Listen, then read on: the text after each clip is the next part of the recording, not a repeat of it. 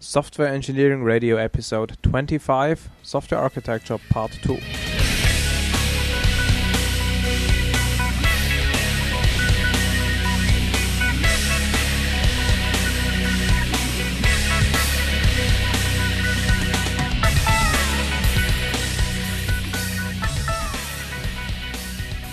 Okay, welcome to another episode of Software Engineering Radio. This is part 2 of the software architecture series. On the microphone is Markus. And Michael.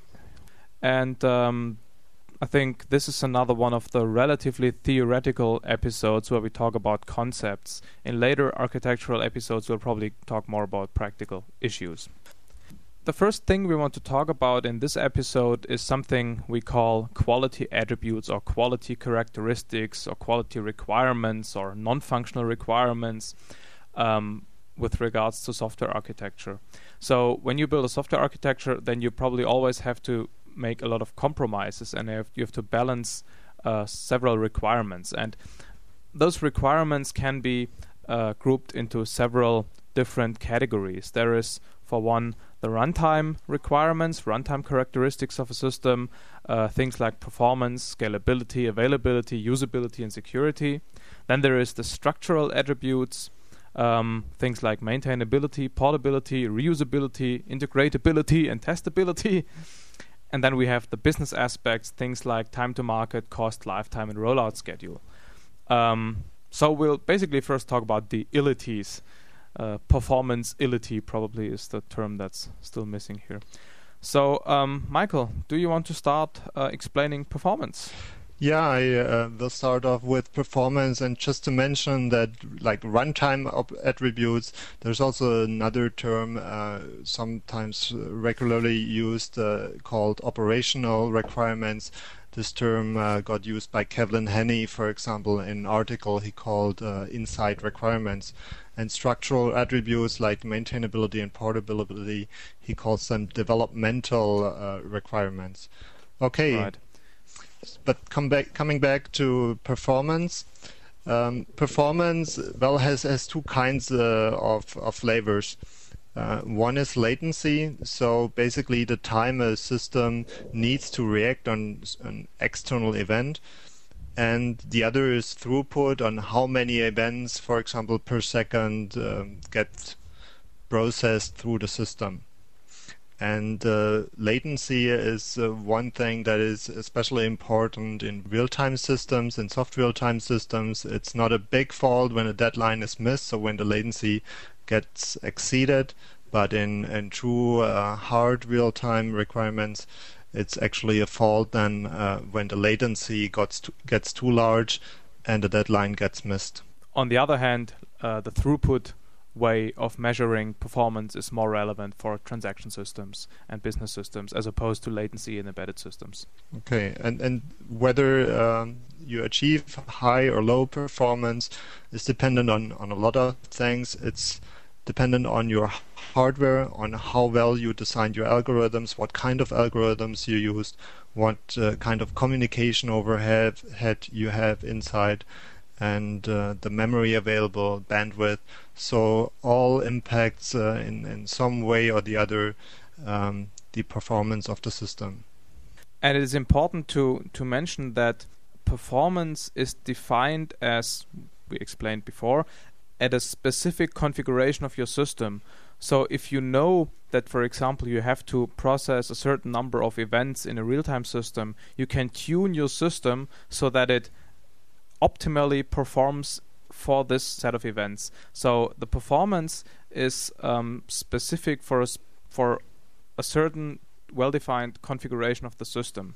Yeah, the performance requirement actually has to be associated with some well-defined use case and configuration, so that you actually can measure then in your system test or in your final integration test whether you actually achieved that performance.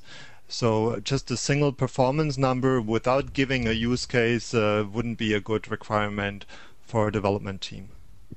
Another reason why it's important to stress this configurations thing is if we compare performance with scalability, which is the next point we want to talk about.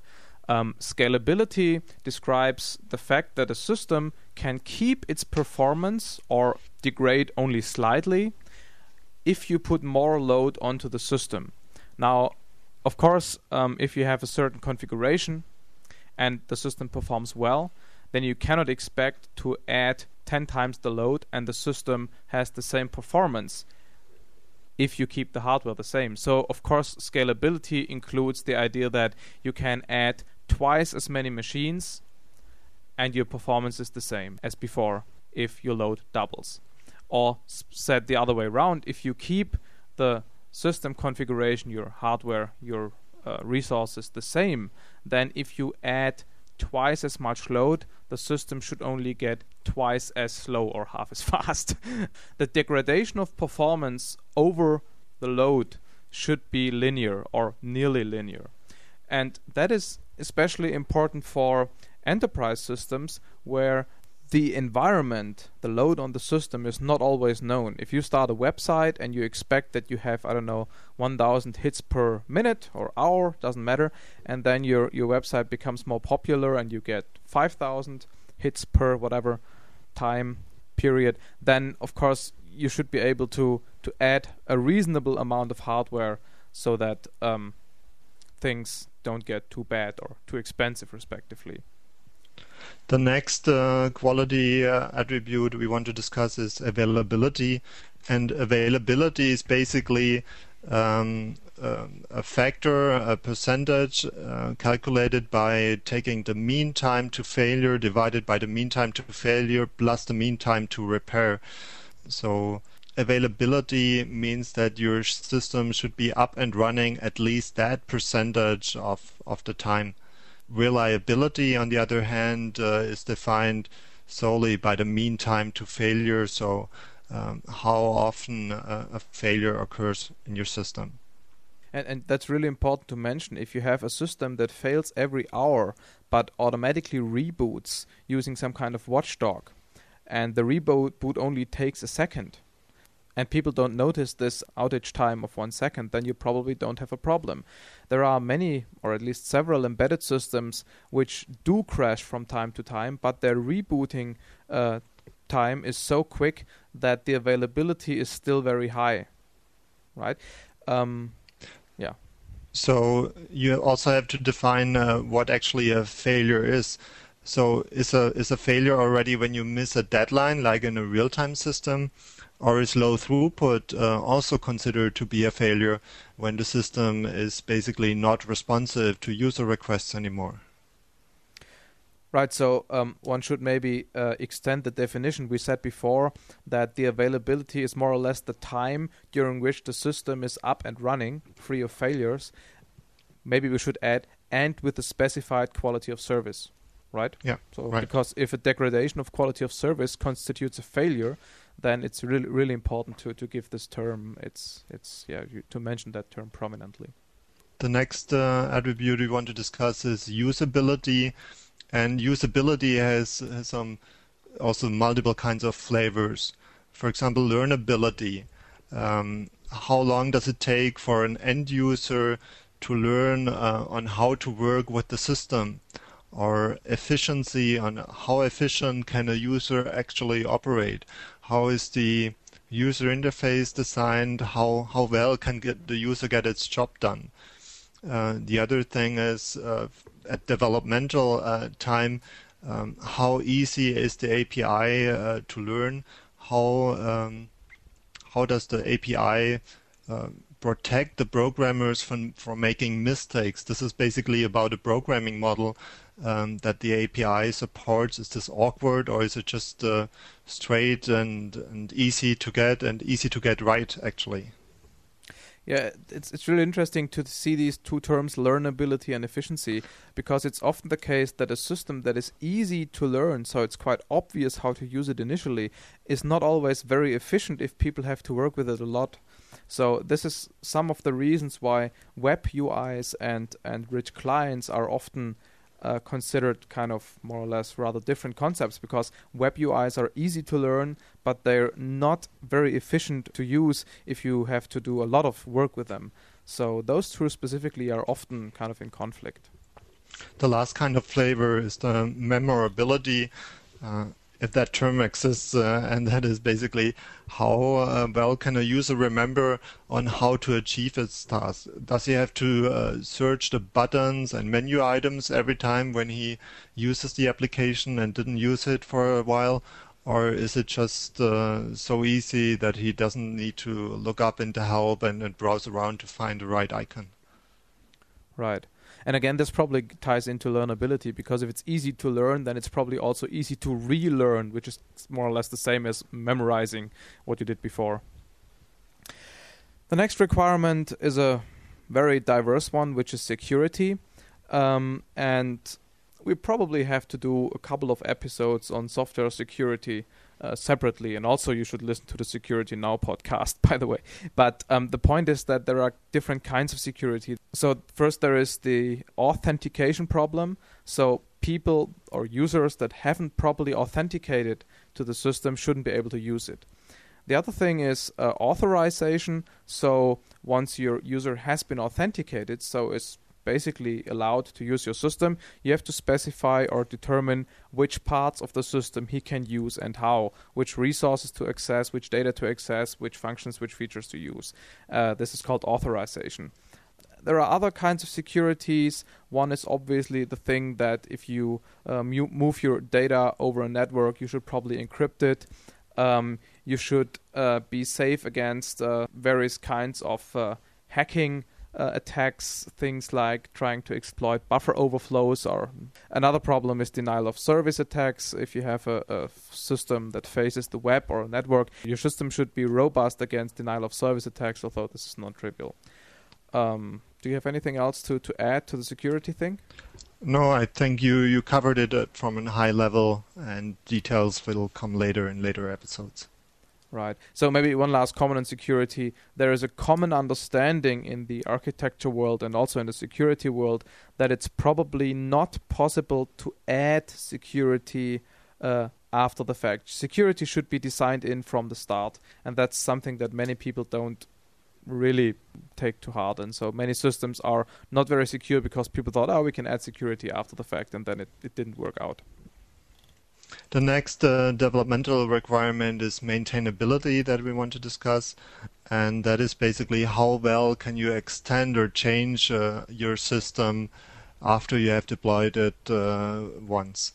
And for this, it's basically about refactoring. That is a term which got used lately in the last few years intensively.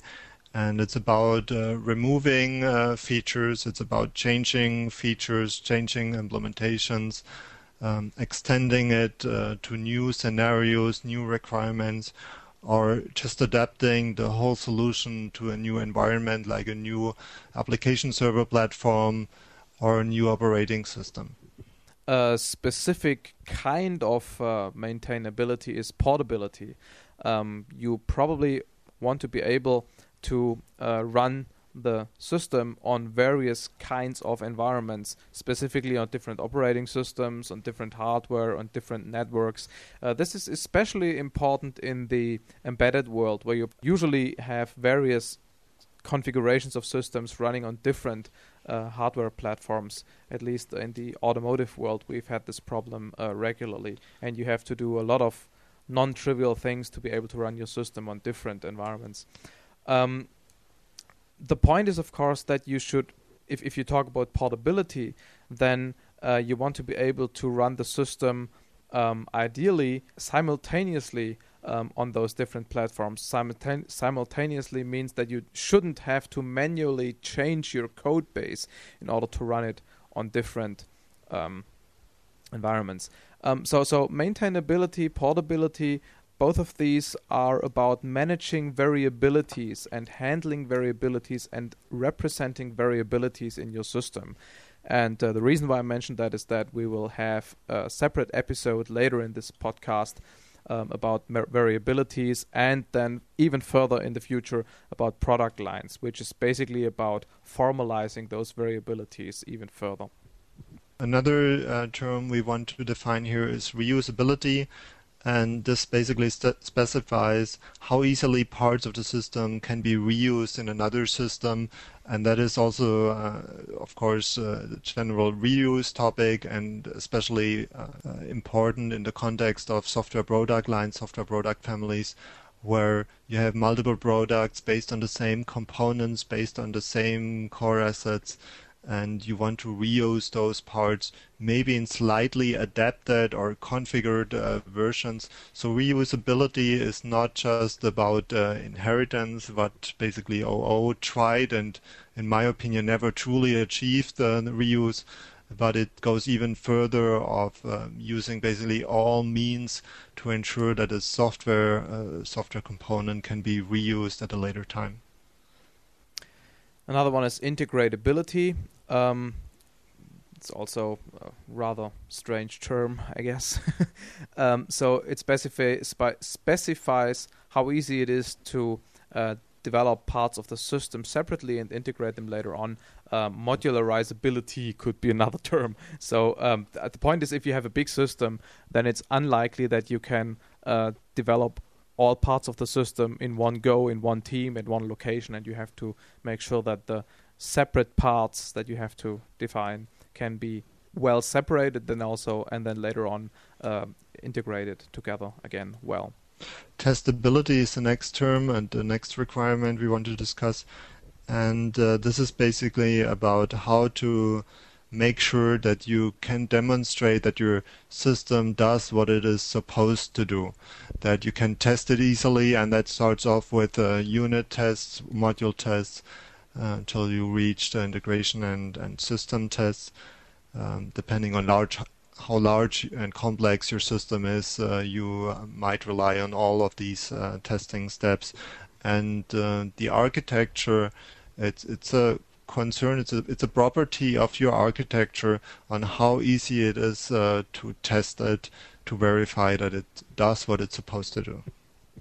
Right, and again, this is a big topic that we'll cover in future episodes specifically. There is one rather recent trend which says that if you build your system so it's easily testable, then it's probably well structured. So using testability as a means to drive the quality of your architecture is something that has gained a lot of importance recently, and we'll cover that in later episodes. So now we covered runtime and structural quality attributes, or operational and developmental attributes, and we briefly want to mention some of the business aspects, although we really want to do that only briefly because this is a technical podcast. We don't want to talk too much about business things. But the point is that if you consider things like time to market or cost or the lifetime or the rollout schedule of your system, then often those business-related quality attributes or architectural attributes are in conflict with some of the technical attributes we discussed before. And in a minute, we'll explain some of these conflicts a bit in more detail. The point is that those business aspects are typically represented and enforced and taken care of by non-technical people, i.e. managers. And that's also why some of them are in conflict with some of the technical terms, because different people, different interests, different groups represent them. So you always have a conflict of interest, or at least a conflict of viewpoints and priorities. Yeah, those terms are time to market. When are we expected to deliver our solution to the first customer? It's cost, how many resources, how many developers can I afford, how many managers, what kind of effort do I spend for testing. It's about a rollout schedule. Do I have to be full up and running, no failures, no bugs inside when I start to enter the market, or can I afford to have some bugs in there and do the final system testing with the customers, as some big software vendors actually try to do? Yeah, Markus? I just want to add that something we didn't talk about before is quality in general. So there might be systems which do have bugs, but you will leave them in the system because time to market is more important. So another quality attribute is just the number of bugs in your system. And you might specifically want to make compromises. So you might want to leave bugs in the system because fixing them would be too costly or would basically kill your time to market. Yeah, and there's something that we software people just learn to accept, that basically no system is free of bugs. You will always have a bug in there. It just depends on how critical that bug will be and how often or when it will occur. Right. A bug that nobody notices probably doesn't matter. Right. So I had an idea about, you mentioned that only non-technical people are responsible for those.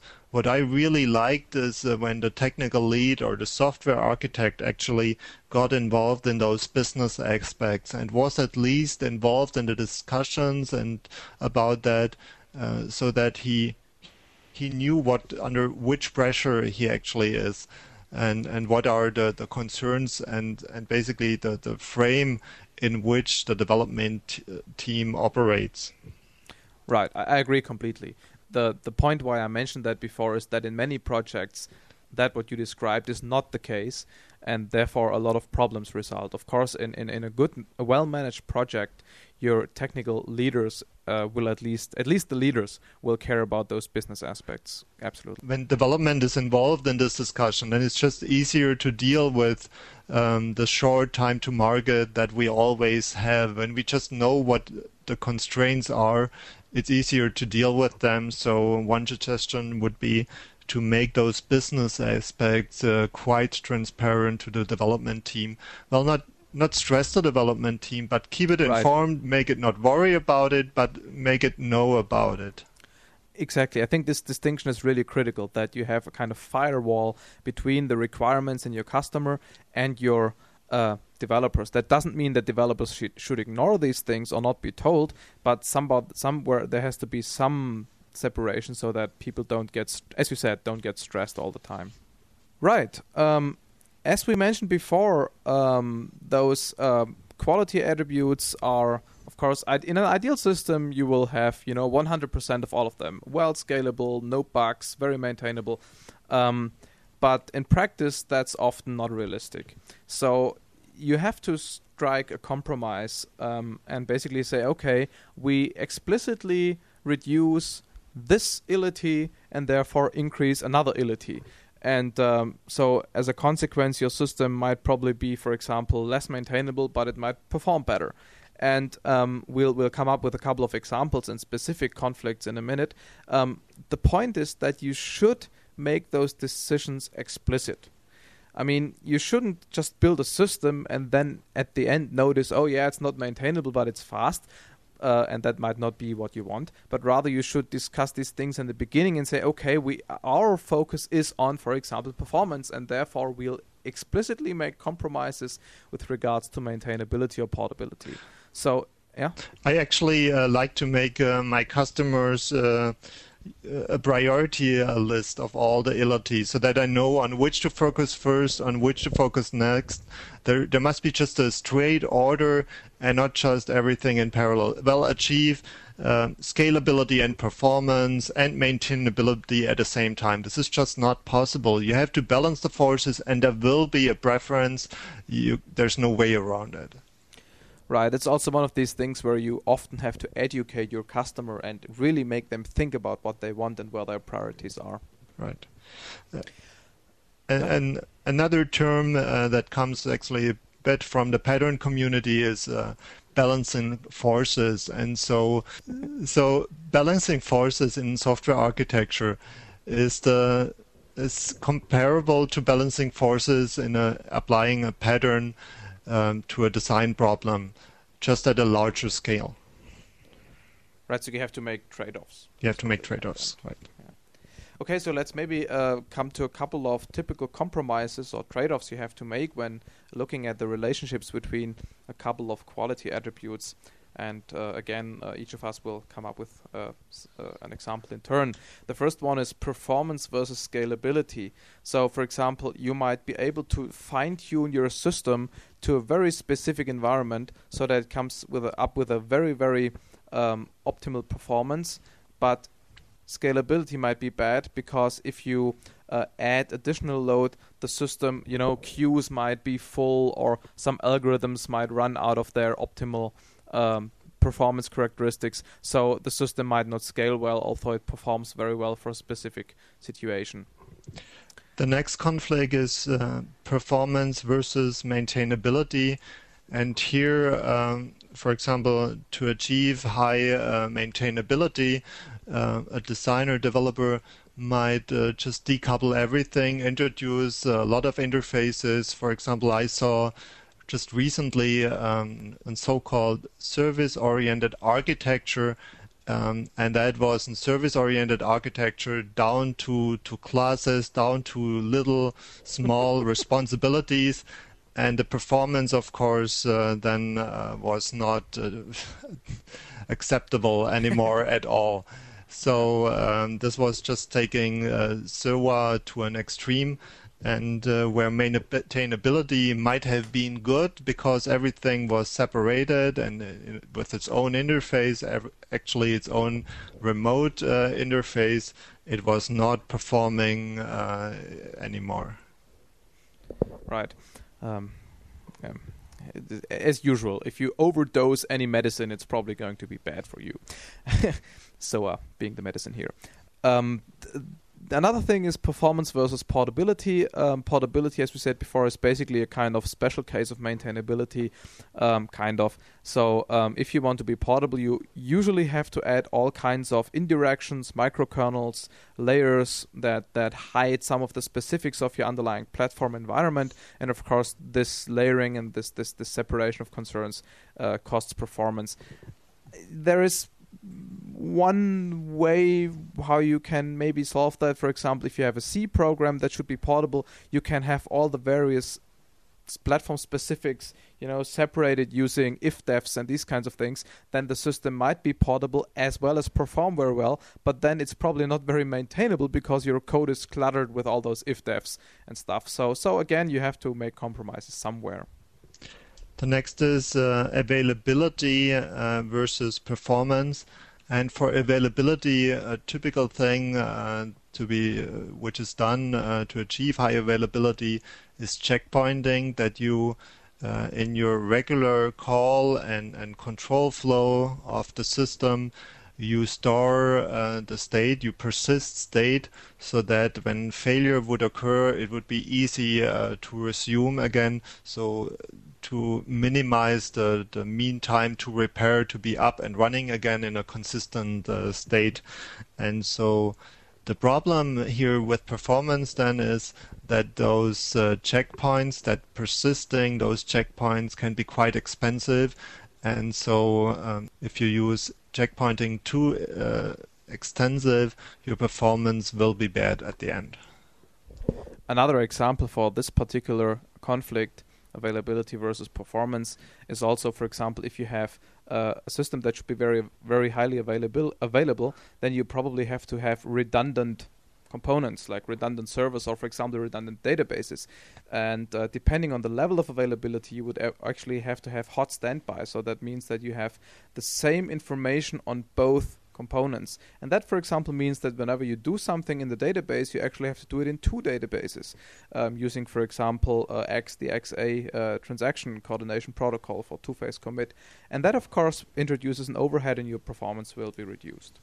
To illustrate one of the conflicts between the technical and business aspect, if you want to have a system that is more available, then you have to make sure that there are fewer bugs in it. You probably have to have redundant components, as we mentioned before, and that of course drives cost. So the more available and the more reliable a system should be, the more expensive it's going to be. And that's nicely illustrated if you take a look at systems like I don't know, I never saw the software of one of these, but for example, the space shuttle or nuclear power plants or live devices that keep you breathing during a medical operation, medical treatment. Of course, those systems have to be very, very reliable and very, very available, and developing those systems is extremely, extremely expensive. The next conflict is about usability and versus security. And here a simple example is When you increase the security of your system, you might require the user to fill in all kind of passwords and tokens and generated IDs. And this then really conflicts with the usability when a user like every day has to do that procedure to access its data or to read its email.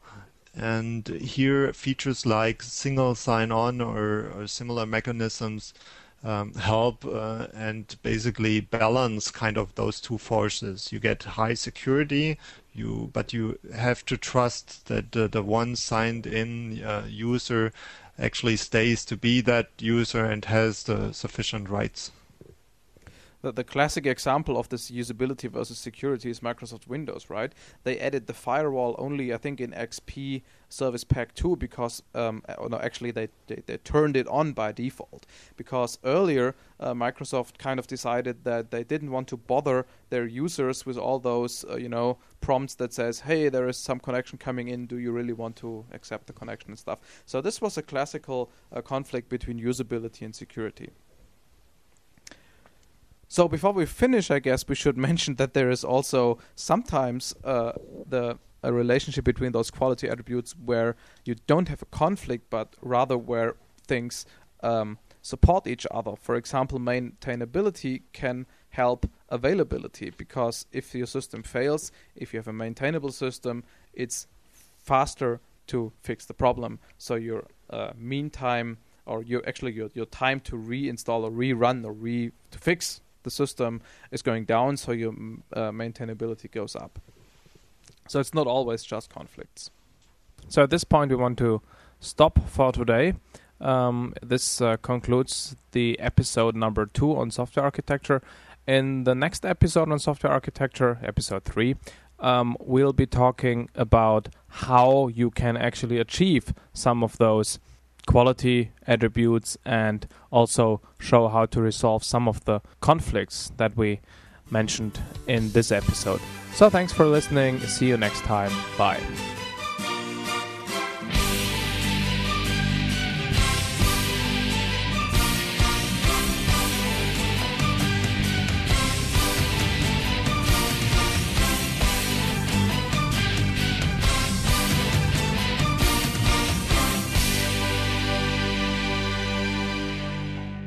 This was another episode of Software Engineering Radio. The Software Engineering Radio team wants to thank Henning Pauli for providing the music, as well as Libsyn.com for hosting and bandwidth. For more information on the podcast, past episodes and feedback, go to se-radio.net.